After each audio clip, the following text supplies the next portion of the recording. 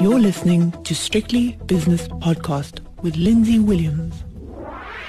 It's Monday afternoon, so it's time for Shapiro World with David Shapiro, who's the Deputy Chairman of Sassoon Securities in Johannesburg, and he has been in self-isolation, or government-imposed isolation. So what is that?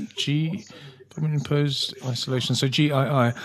David, how's day 4 been for you, and how was day 2 and 3 for you? Tough.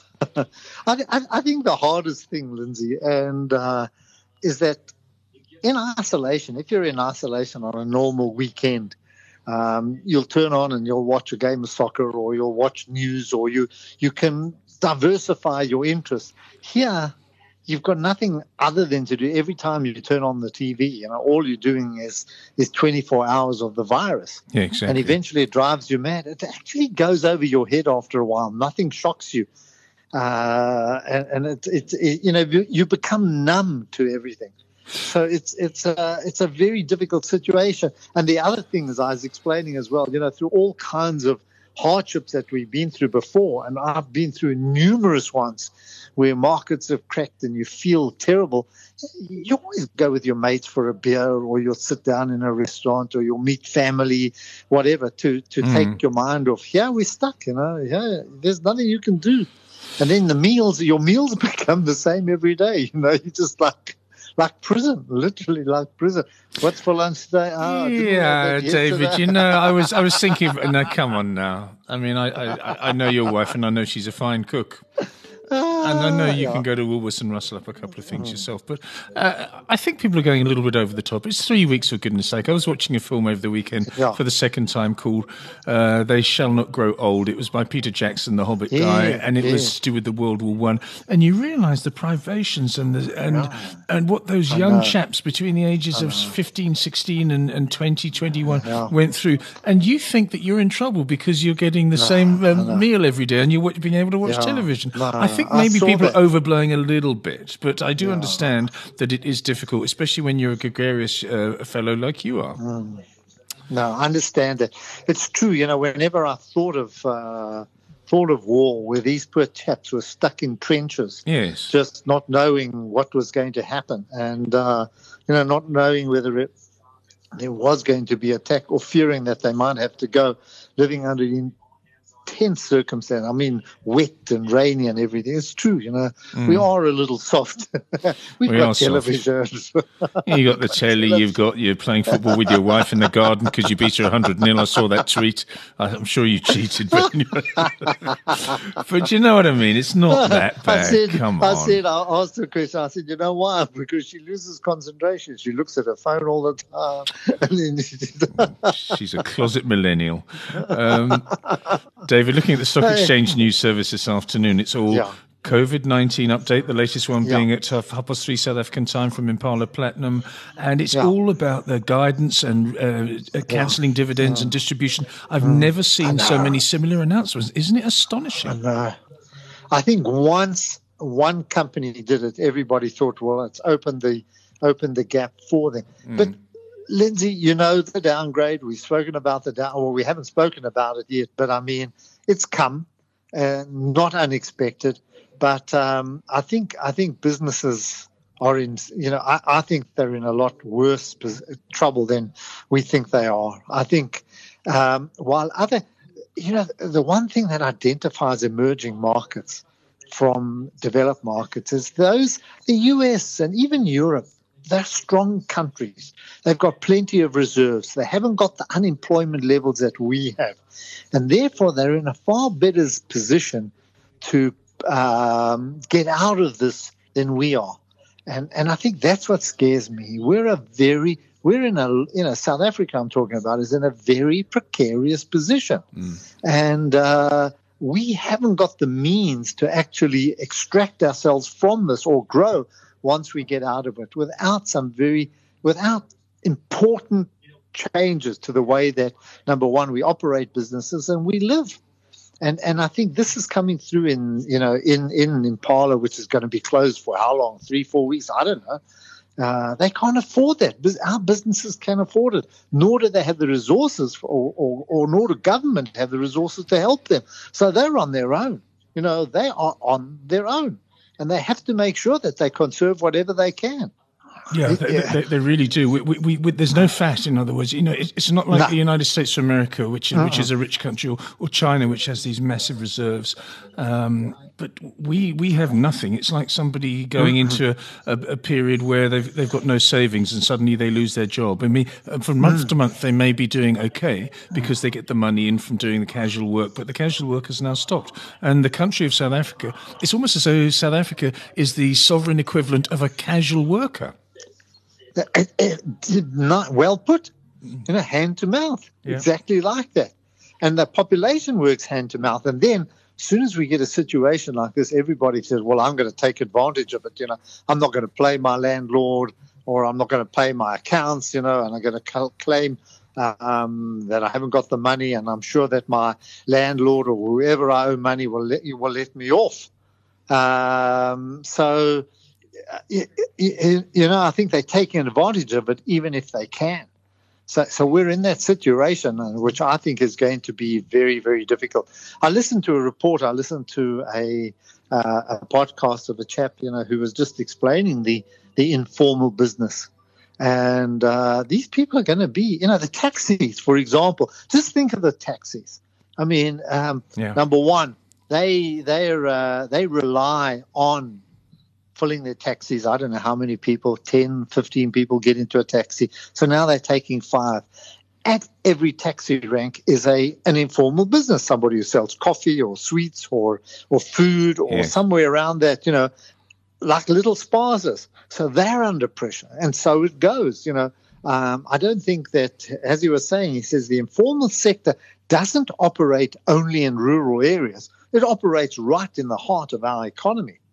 One doesn't realize how it's going to impact them. So when we stop migration or people going into the city to work or into wherever they do, you're stopping that whole, what's the name? You know what I mean? You're saying, just one event, just one business going to the wall, or rather closing down or being put into a mothball situation affects so many others we don't understand. And then it goes down, it trickles down. Often we talk about the wealth of a country trickling down, and it doesn't always trickle down. But I tell you, as soon as there's some bad news, it trickles, and it trickles fast. It's not good. Let's have a couple of companies that came out today with announcements. And this is from Nampak. It doesn't mention COVID-19 in its headline, but Nampak voluntary trading update for the 5 months to the 29th of February. Now, the 29th of February didn't really take in what's happening with COVID-19, but this is a packaging company, and Nampak, I don't know. Nampak, to me, over the last few years has been messy. What do you think of it? Well, look, they're in the worst areas possible. These were the areas that were supposed to provide them growth, from Angola to Nigeria. Yes. And both of those are oil-producing business companies. So besides their own issues at home, where there's been a slowdown in demand, you've had a collapse. I wouldn't say a collapse, but a certain downturn in the economies of both those areas. So they've got the worst possible exposure that anybody can wish for. So I think one has to put that into consideration. Their shares have come down dramatically, on the concerns about where they are, where they're exposed to. And it's strange that packaging in the past was always a proxy for an economy. Yes. If packaging companies were doing well, you knew that they were providing the packaging for consumer goods. Or it's not only consumer goods. Remember, a lot for farming goods, for all kinds of industries. They were providing your packaging. I can't think of another word for packaging, but I don't think there is one.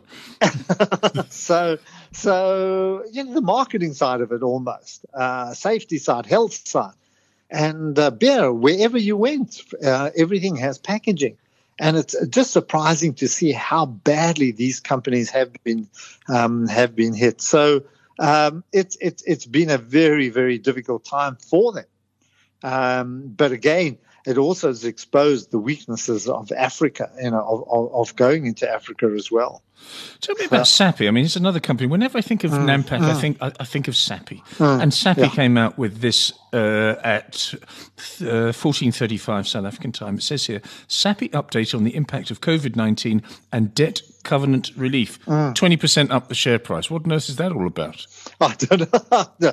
Maybe that they've got debt covenant relief. Yes. I don't know. Huh? Yeah, I'm actually... 14:35. Have a look at that while I'm talking about other ones as well. We've got. I've got to reboot my. For some reason, the trouble is sometimes when you live at home or when you operate from home, if you don't use a program, then it kicks you out and. You have to reboot. You have to go back in again. Either that, or you have to. What you're really saying is you had a half-hour nap and you forgot to press a button. Netcare Limited came up with.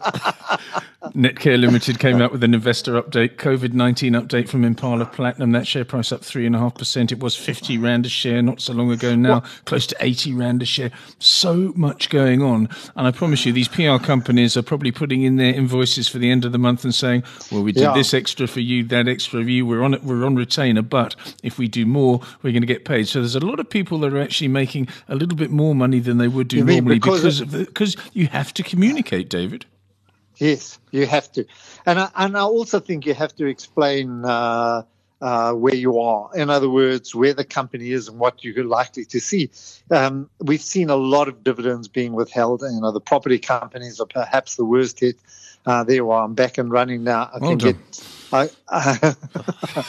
get into a lot of these. I think, I must say that I'm quite surprised at the response of our market to our downgrade. There's been a far better response than I thought would have happened. Yes, admittedly, banks are down, but if you look at the banks, there's been a slight pickup. Even industrials are starting to pick up. They help our foreign markets, which are picking up, and they help by the top end of the market.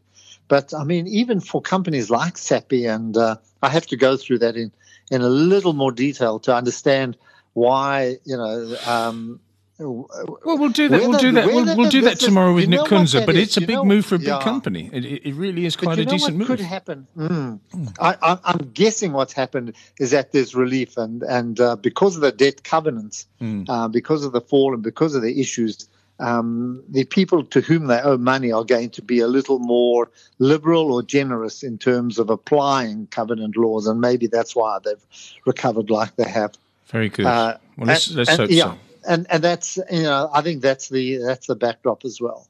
All right. Healthcare should be doing well. I mean, they've got the hospitals. Yeah, but I mean, it doesn't matter how many hospitals you have if they haven't got the capacity to take advantage, and it's a horrible phrase to use when it comes to healthcare, take advantage, but in order to serve the community. Unfortunately, you can have as many people sick as you like, but if you can't accommodate them, then you're not going to make money out of them. And I hate, again, it's actually quite distasteful. I don't want to talk about making money under people that are ill. So let's just push that subject aside if we can. I agree with you. I think it's. I think what is going to happen. What will be happening, and I think globally, is that there's going to be more focus on private health, not private healthcare, on health services, and also universal health care. You can't afford to have populations that cannot go to a hospital or cannot afford medical care, because those are the people that will hide viruses in an effort to keep going to work and not want to lose a day's job, a day's wages. So I think we're going to see a complete turnaround and a complete swing around in attitudes towards public health care and public health. I think there's going to be a big turnaround when it comes to the way that we live our lives in 6 months to a year, and everyone will sit down and say, well, that was an interesting 6 months we've just been through. Am I going to go back to what I was? Am I going to go back to the patterns that I used to follow every single day? Or I can see us, you and I, and 5 or 6 other people from different walks of life sitting down and saying, okay, what are the trends for the future? Because I think the trends have changed. And I just can't work out at the moment what they're going to be. But if you can find them, I think there's money to be made. And again, we're talking talking about the raw capitalism here, but there is money to be made from the way that people will conduct themselves in the future, David. No doubt.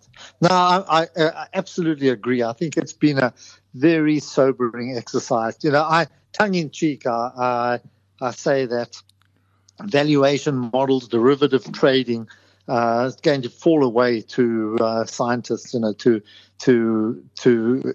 these kind of times, you would far rather have a physician or a virologist or someone than a hedge trader with a very fancy derivative trading strategy. And I think we've paid too little attention to the sciences. There's been far too much attention given to bankers and the fancy salaries that they earn.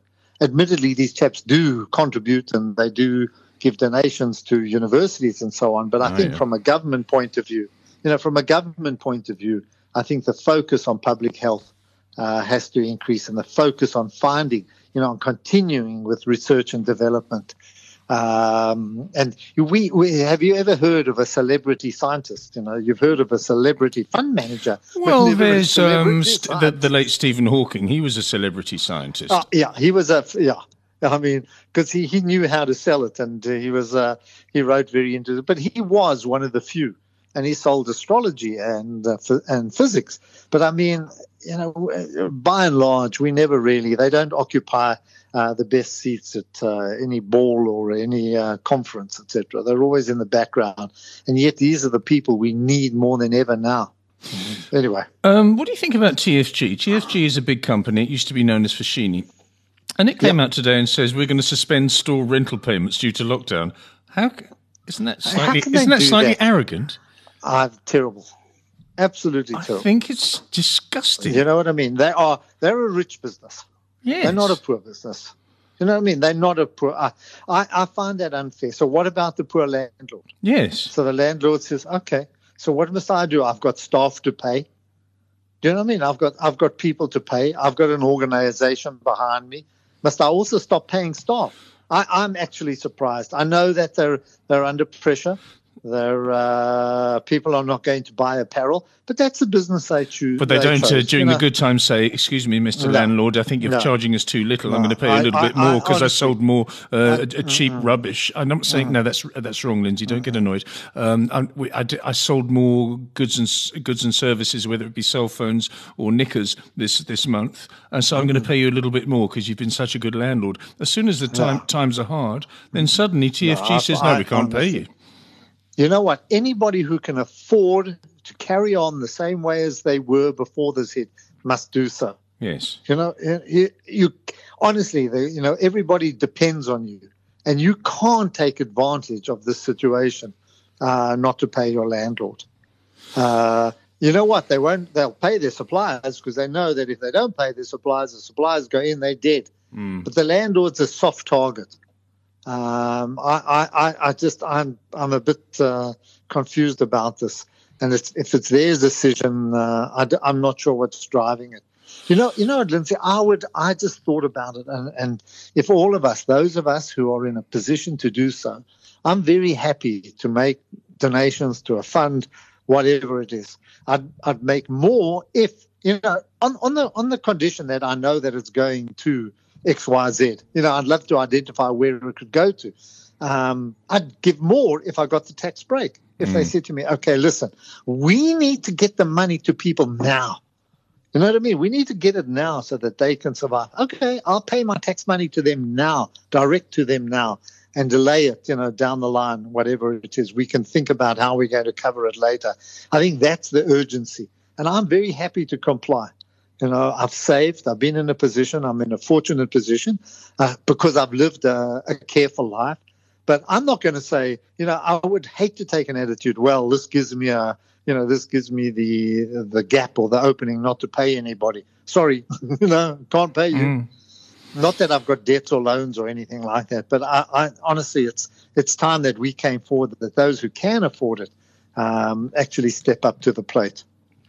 David, the oil price is $22.59 per barrel. It's down nearly 10% on the day. And I was talking to Nick Kunze this morning on the opening, and I said, suddenly I'm looking at the oil price rather than the S&P futures when I wake up in the morning, because I think that the oil price is going to lead the market down. And on that note, a well-known international investment bank has said, we haven't seen the worst yet. In other words, the market could go lower. Now, this particular bank hasn't got a great track record when it comes to things, not because it gets a bad call, but it tells us the call after it's positioned itself in the opposite direction. You know the one You're I mean. Not talking about Goldman No, Sachs, no. You can't say that. Of course, I'm sorry, not. yeah. No. I don't know. I can't remember the name of the bank.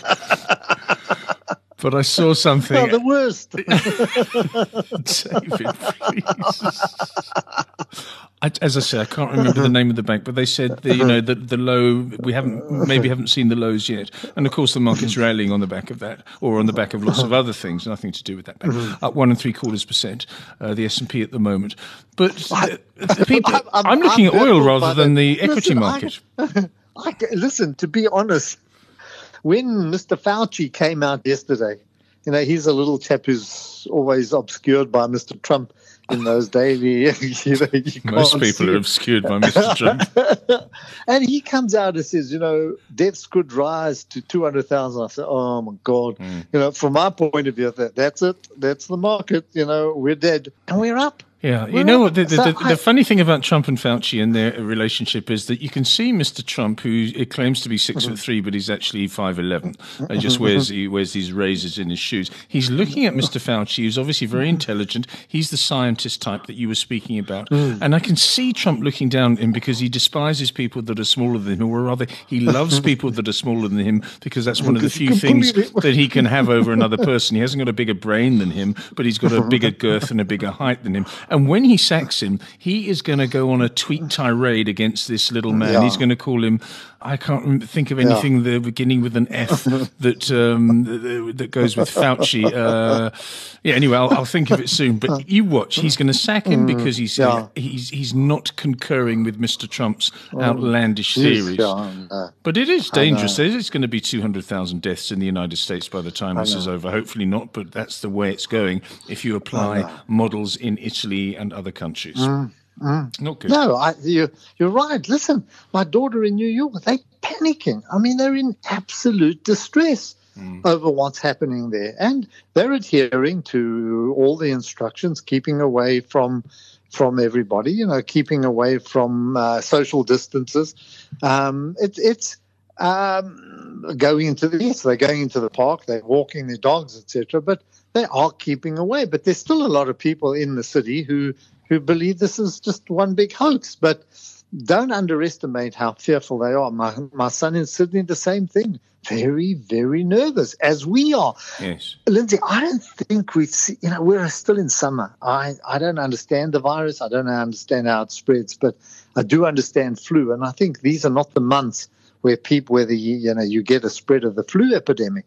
But my big fear is what happens when winter comes, when the weather starts turning colder and we all huddle together and things. That to me is going to be the danger. And we haven't seen it spread to the southern hemisphere, mainly probably because of that reason. But so you think it'll shift from the northern hemisphere and to the southern hemisphere? It'll keep on going round and round, whether it be from east to west or from north to south. Yeah, it's an interesting one. David, what are you doing at the moment? Please tell me. I mean, not right now. I mean, apart from playing football with your wife. I mean, from an investment point of view, what are you telling people? I'm hanging out. I'm just careful. We've got I've had a bit of cash in portfolios. Positioning myself. What I am doing is South African market, I can't see any attraction. To be blunt, I'm not. I'm very nervous of where this is going to end up for us. The downgrade plus much, much lower growth. So I'm very, very cautious. I don't understand the bond market, to be honest. I don't know whether there is an opportunity in it. Rates are kicked up with the downgrade. So you've got 10-year at 12% or thereabouts, and 7-year, the 186 at 11.5%. That might be attraction, but I don't know. I don't know enough to take any kind of a punt on that or put money there. So whatever money we have, we're trying to keep short. But on the offshore side, I'm positioning myself. I think that what I've been talking to you about, the fact that we would not have survived without big tech. As much as we want to break it down, as much as we want to destroy it, thank goodness for Amazons and the Microsofts and, Apples and so on and Alphabets and that, who've allowed us to at least, have a decent isolation, Netflix and so on. And I think they're going to get powerful. They're going to get more powerful, and this data economy is going to become more powerful because we're not going to go backwards. We're going to still use e-commerce, and we're going to use a lot of tools that we've developed now. But I'm keeping the powder dry. I'm not ready to spring yet. I think that we need to, even though this might be the bottom, and I'm putting a big might, I don't know. I think it's going to take a long time before it turns aggressively upwards.